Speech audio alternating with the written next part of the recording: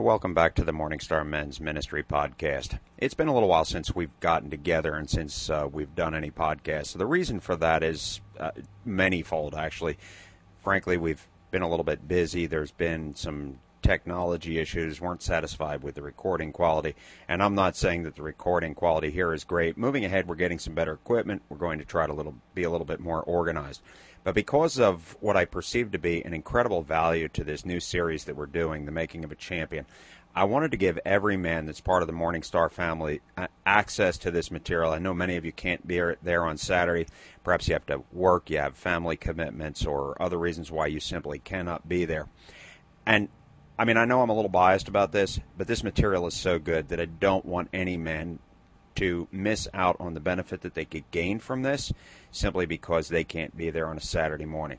Additionally, another note, if you would like the regular handouts that come along with this weekly series, we'll be happy to email them to you, make them available to you, even in person if you ask for them. We keep some extras at the men's ministry table. However, let's get back on track here. New series, The Making of a Champion.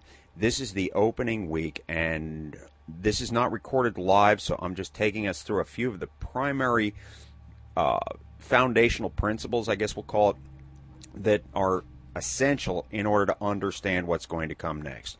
So here's the way this is going to play out. Today we're going to look at some understandings about what a champion is, what a champion isn't.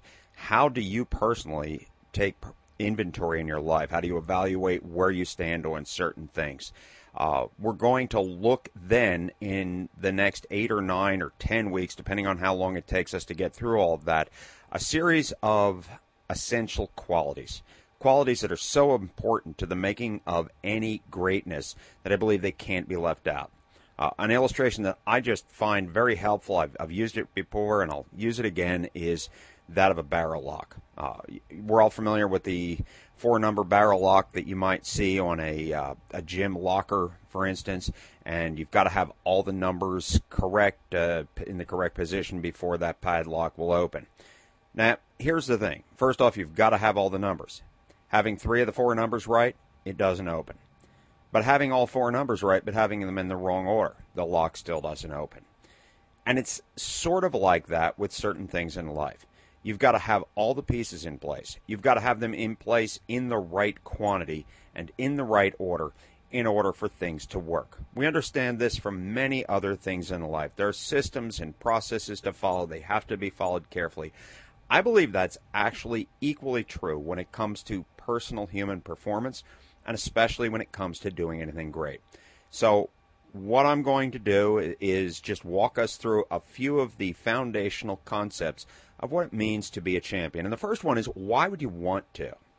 And I guess you have to look around in your own life and say, is there anything in your life that really is worth fighting for? Is your family worth fighting for? Is your family worth being great for? Perhaps in your workplace, is there anything there that is of such value that you're willing to pursue it and fight for it? Because what we know, and I'll pause from maybe explaining why we might want to be champions, to look at what a champion is, the way we're going to define championship. And here are a collection of thoughts. First off, a champion could be a warrior or a fighter. So ask yourself, what's worth fighting for in your life? What is so important that if something comes to assault it, if something comes to attack it, you would give your life for it? You would stand between it, the aggressor, the attacker, that would do harm. You would stand between it and that thing that you felt was so valuable that you would lay down your life for it.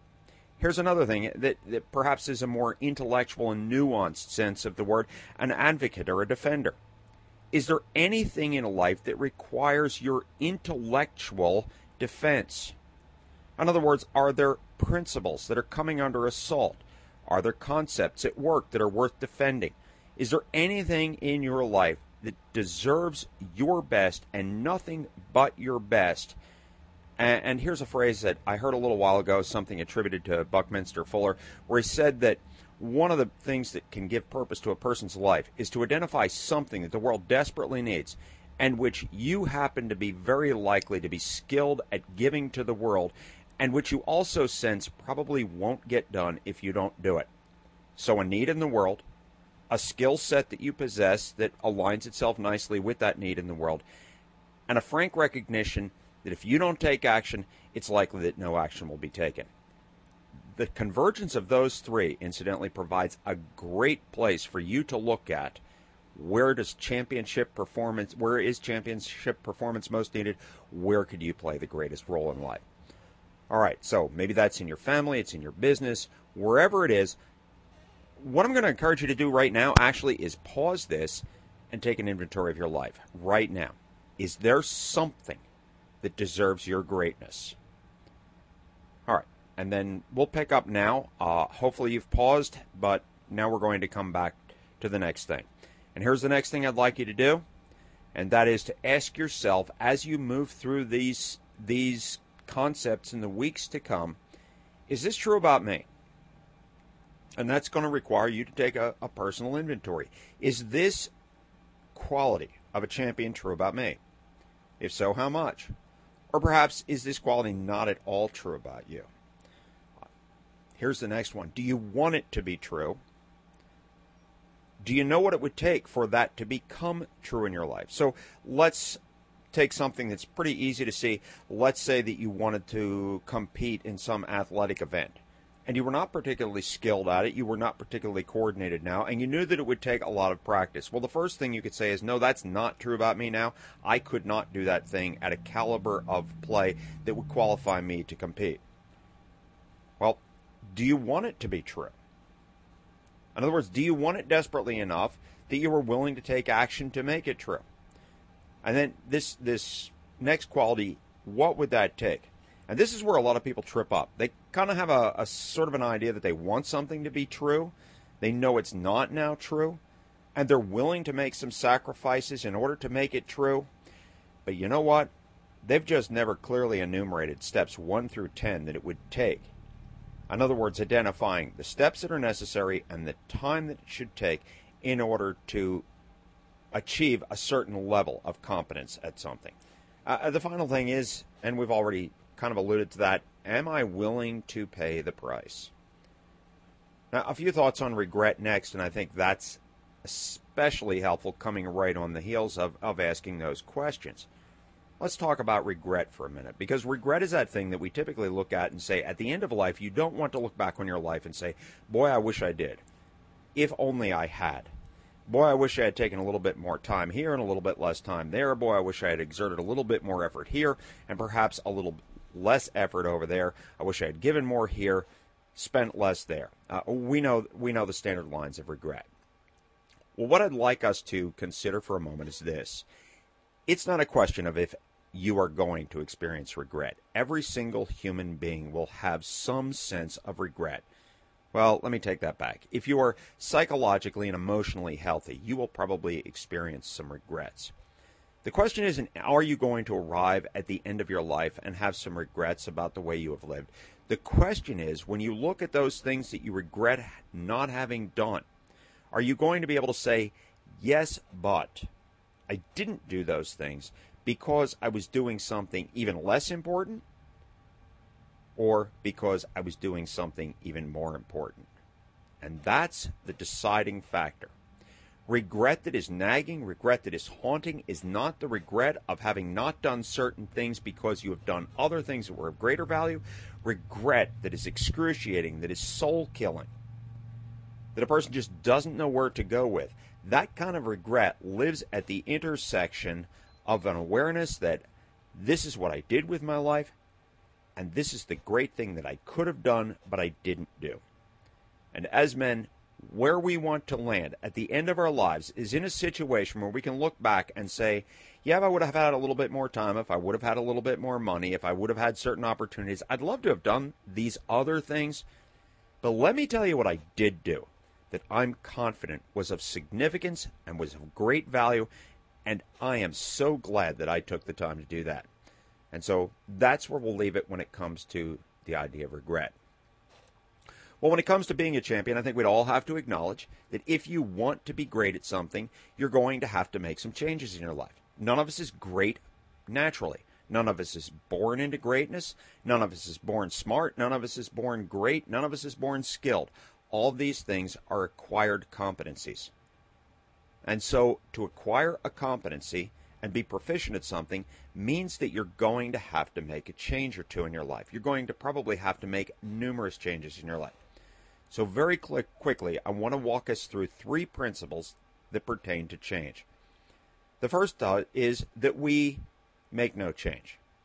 Not that change doesn't come to us, because change comes to us all. You're older today than you were yesterday. That's a change that you have no control over. Certain changes come to us, whether we like it or not. Perhaps if you're aging, your body is not performing the way it did when you were 30 years younger. That's change that comes to you. You cannot stave that off permanently. Certain changes come to us. Emotional ups and downs, financial ups and downs, they come to us. That's not the kind of refusal to change that I'm talking about. What I'm talking about here is those things that are within your control, that you have the capability to make a decision, I will or I won't do this. And every day we're faced with a question. And we make a choice based on a cost to benefit analysis. Is this thing worth doing if it means that I'm going to have to change something in my life? If I'm going to have to remove something, spend something here instead of there, do this instead of that, these are the kind of change issues that we face. And this is where you have to make a decision in your own life. Remember back to those questions. Is this true for me now? Do I want it to be true? What would it take for that to be true? And am I willing to pay the price? Well, here's the price paying part of that. If you want to make important changes in your life, they're going to have to come out of what already is in your life. Something is going to have to go. Something is going to have to change. Something is going to have to be modified that is already in your life in order to do the thing that you say that you want to do at a championship level. Which leaves us with only 2 questions regarding change. What type of change? There's what we call incremental change, where we improve a little every day. We go in a different direction a little bit every day, and that's especially helpful for many things. To be a little better today than we were yesterday, to be a little better tomorrow than we were today, that is extremely helpful change. But then there is a different kind of change, and I'll call that radical change. And radical change is not leaving from the same station that you would have left for incremental change. Radical change is saying, I either figuratively or literally have to rip these things out of my life, move to a different area, uproot something in my life. I cannot get to where I want to go if I leave from where I'm starting right now unless I make this radical change. Now, here are the dangers to both kinds of change. Incremental change, because it's easy to adapt to, because it's only a degree or a fraction of a degree per day, it's easy to move into that kind of change. The problem is that if anything tempting or more compelling comes into your life on any given day or any given season of your life, you're just as likely to incrementally move back out of that change that you started to make. We've all done this. We start to eat a little bit better, and then some opportunity comes up, and then we move back to the way we were eating. We start to do a little bit more physical exercise, and then something comes up and it tempts us to pull back out of that physical exercise. We were making an incremental improvement, and now we make incremental regression. And sometimes the only cure for that is a radical change, which means I do something so substantially and significantly different that it causes me from that moment on to have to act in that way. We see examples of that in the scriptures, for instance, where one of the Old Testament prophets, I believe it was Elisha, he's given an invitation to be a prophet. And his first step is actually to slaughter his oxen and burn his plow. And he uses the wood from the plow to make a sacrifice to God and to actually create a feast for all the other workers that are out plowing in the field with him. It's a big day. It's a monumental day. But it is also a day that marks a radical change in his life. Look, if he gets tired of being a prophet, if it doesn't all work out for him, if he gets 500 miles from home and he decides, man, I don't like this at all and it's really difficult, he cannot simply return to his farm and return to his oxen. They're no longer there. His plow is no longer there. His place in the field has been filled by somebody else. That is radical change. That is bold and aggressive change intended to rock you out of the world that you're in and move you toward the thing that you claim to want. And sometimes it's the test of championship performance. All right. Another key foundational point about being a champion, and it's this, that all championship performance is found at the convergence of two things. It's competency along with passion, or it is skill and knowledge along as combined with a passionate commitment. Now, let me illustrate this so that you understand.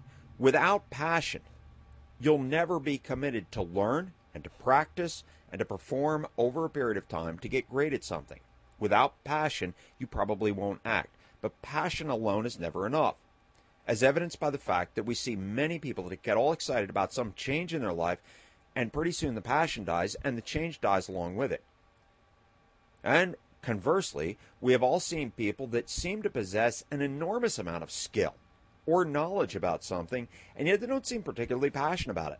That knowledge and that skill, even when combined ideally, remember the Barrelocks principle of all the pieces in place, when the knowledge and skill are both present and both present in the right amounts, there's still no excitement in the person's life about doing something. And so your greatness, your championship life, lies at the convergence of passion and excellence in when it comes to skill. I'm going to pause now, let you think about that. Why don't we get back together in just a few minutes after you've had a few moments to reflect on what we've talked about already. Okay, welcome back. Well, before we leave that whole topic of passion and competency, I want to leave you with another question, and that is this. Which of the two do you sense that you lack the most of? Passion is very difficult to work up. It is extremely difficult to become passionate about something for which you have no passion. I realize part of that is an emotional response, but even at an intellectual level, there are certain things that each of us is attracted to that others aren't. In the same way that some people are drawn to baseball, some people to football, part of that may be background, what we've been exposed to in the past. Part of it might be something genetic. It is very difficult to arouse passion when passion does not exist. So, is it passion?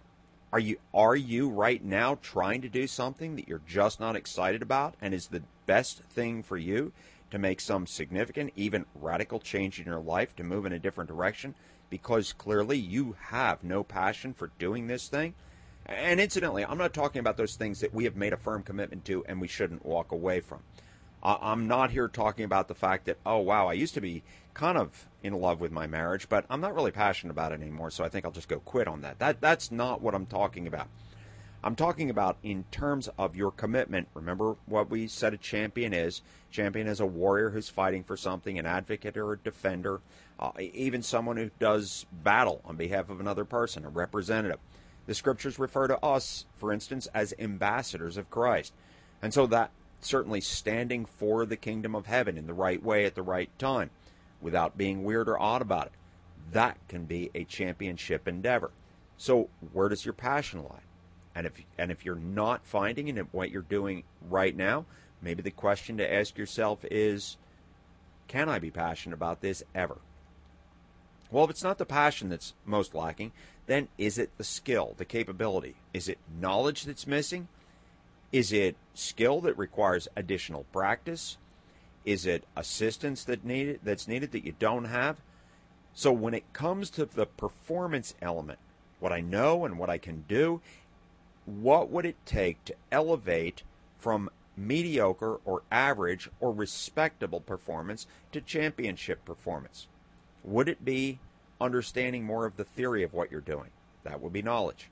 Would it be understanding more of the skill component of it? So in other words, the technique and then the practice thereof. Is that what's missing? Have the courage to give honest answers to those questions. All right, let's move on to what I believe is perhaps one of the most powerful foundations that we need to talk about. And here it is. Winning is an event. Championship performance is a way of life. And they are distinguished by two things. Winning is a commitment that resides in time, that is achieved once, and may not be sustained or maintained. When we speak of championship performance, we're not talking about the isolated win. If we use the sports team analogy again, a championship team we don't typically think of as the one that just wins once in a while.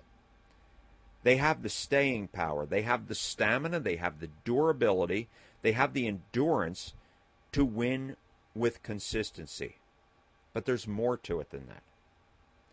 They have the character to work their way through losses and difficulties. And so the way that John Wooden, one of the greatest coaches of all time, expresses it is this: to win takes skill, but to become a champion takes character. Now notice he doesn't deny the skill component of being a champion. It's evident. You can have all the character in the world and not have the skills, and you will not be a champion. But what he says that's worth all the weight of this statement is this: that you can, with skill, win occasionally, but without a championship level of character, to stay when it's tough, to fight when you're down, to move beyond your losses and get to the other side of them. Without character, you will never build a reputation as a champion, and you will move through life with occasional wins, but without a constancy and consistency of track record that sets you apart as being a champion. Here's the way another coach words it, and there's two quotes we're going to look at here really quickly.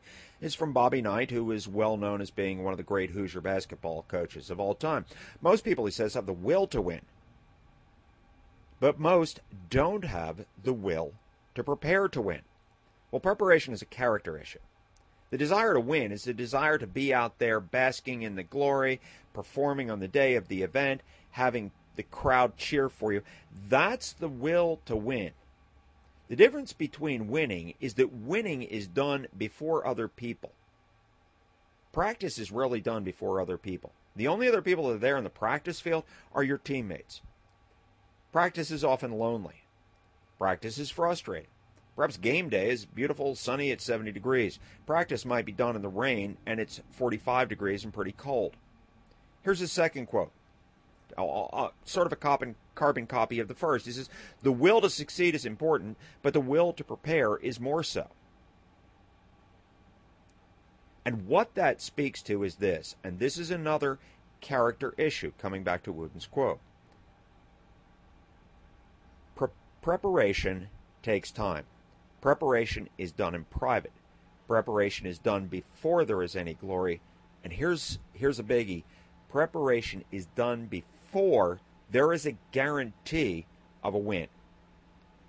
So remember, leading up to game day, both teams are preparing. Sometimes the difference in who becomes the winner on game day and who walks home the loser is how much preparation each did of the right quality before both teams entered the field of play.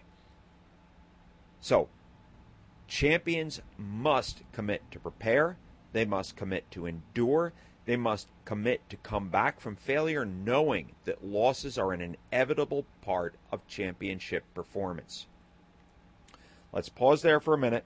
I'd like you to meditate on that for a minute and ask yourself again, coming back to those questions, is this true for me?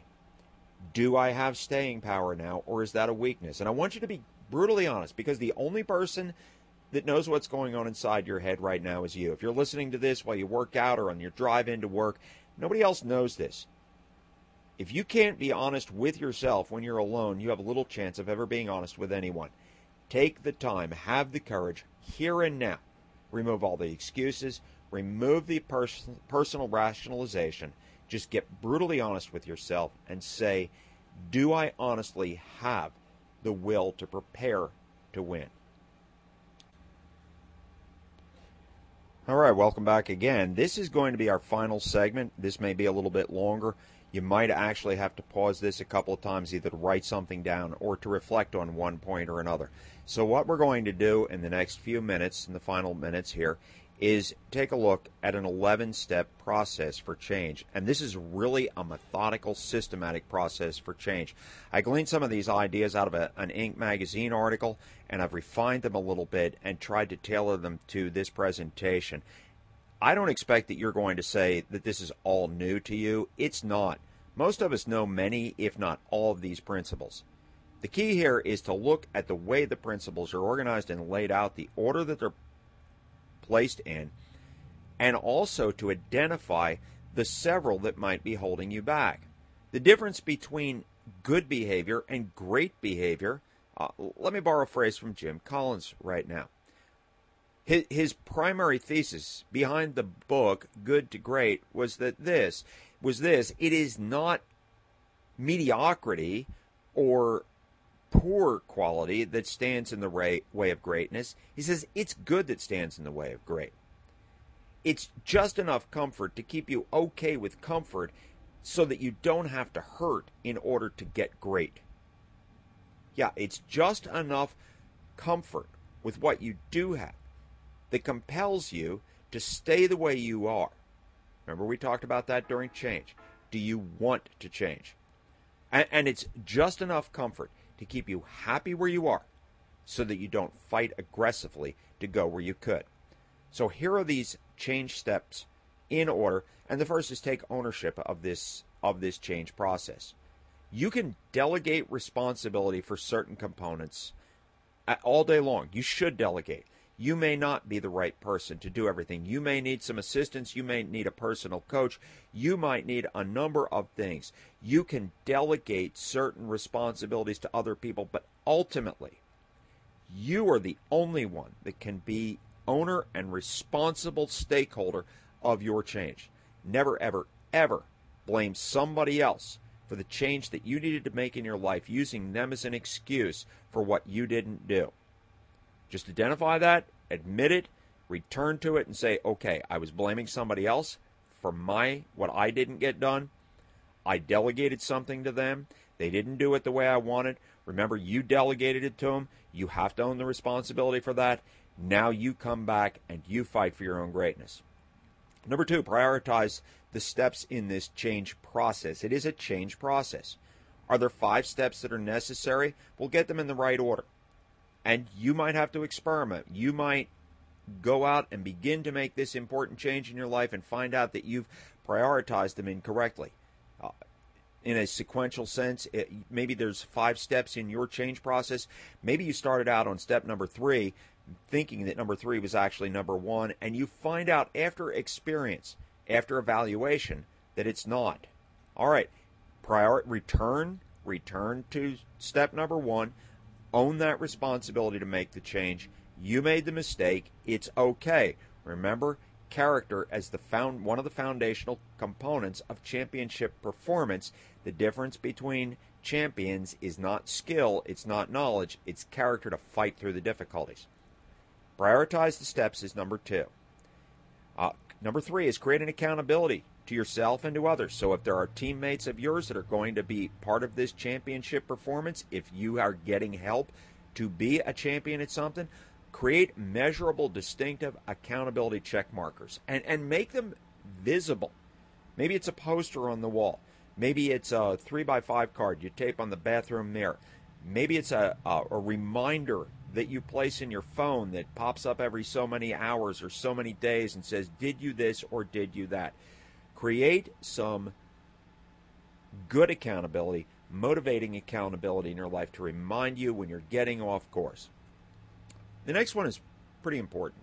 Make it clear to all the stakeholders in your life what you're doing, what you're attempting to do. Now, let me illustrate this. If you're married, it's improbable that you're going to make any significant change in your life or strive for any level of greatness in your life but what it's going to impact your family. Now, that at a face level or a superficial level seems very obvious. Okay, you're going to tell your wife you're going to start training, you're going to be home an hour later every day because you're going to be at the gym a little bit more, or maybe you need to learn some things, and so you're going to be down in the basement on your laptop, you're going to be reading some articles, learning some things, and you're going to be away a little bit more, whatever that is. Now, you're going to need to gain the buy-in of those family members or those other participants. Remember, you're asking them to own part of this success. But here's the thing. Carefully consider the impact on their life. So if you're not going to be available to your family for an additional hour a day, hypothetically speaking, we're just using an easy example here, who's going to do what you would have done for that hour? And then the next sequential question to ask is, if they're going to have to step in and spend an additional hour per day or per week doing things that they didn't normally have to do, what in their lives is not going to get done? And are they later on going to become bitter because certain things that are being asked of them make it impossible for them to fulfill other responsibilities? You see, the direct line of connection between a person making change in their life and an immediate stakeholder, that line of sight connection is pretty evident.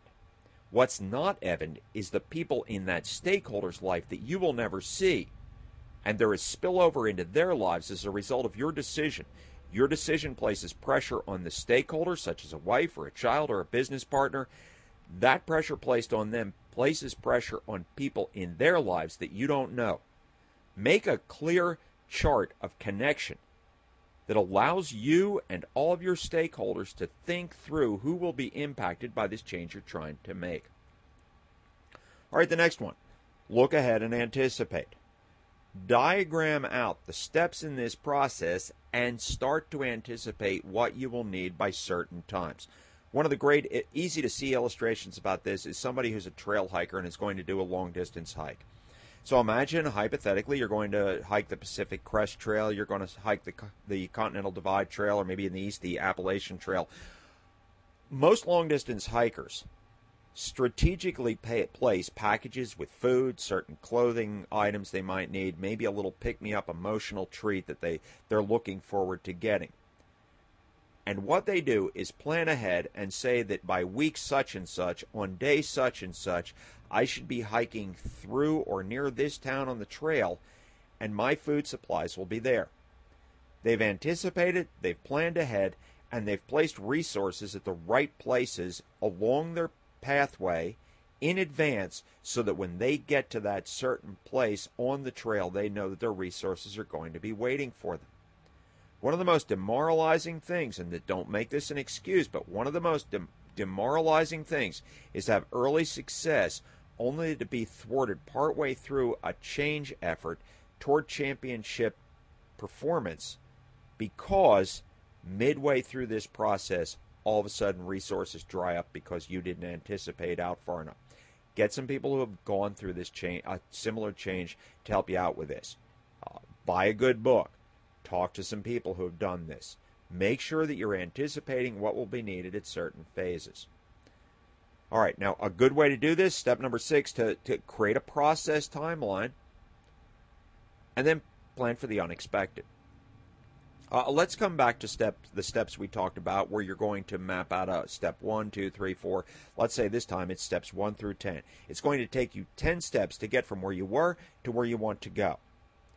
All right. Most of us who have ever managed any kind of a project or have done anything significant, we know that there are interruptions that come along the way. Materials don't arrive on time. People don't show up for work at certain times. This or that goes wrong. The weather is bad. Certain things interrupt the process that you're working toward.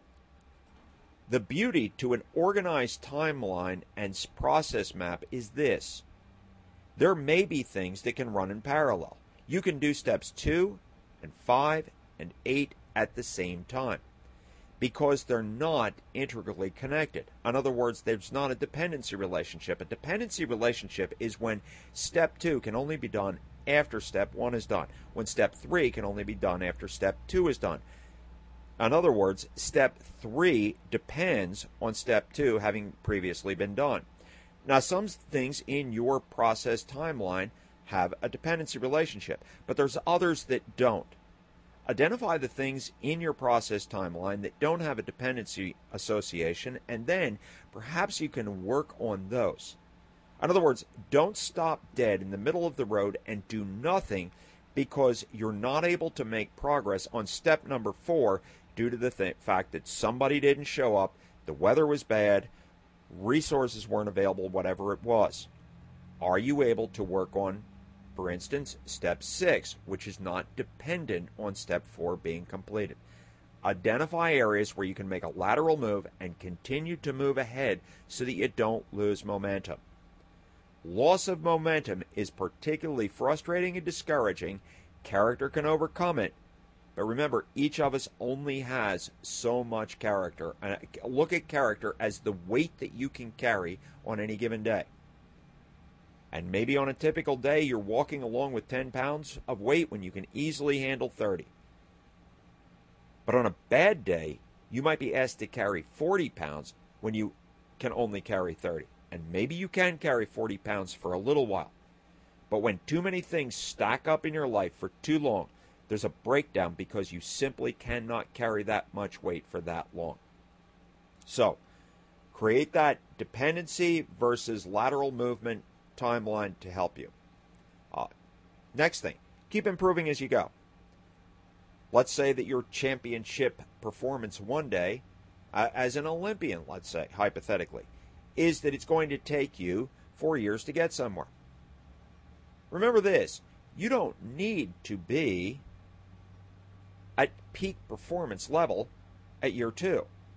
Understand that your goal of becoming great at the end of 4 years in preparation for an Olympic performance is not contingent on your being Olympic level material in year 2.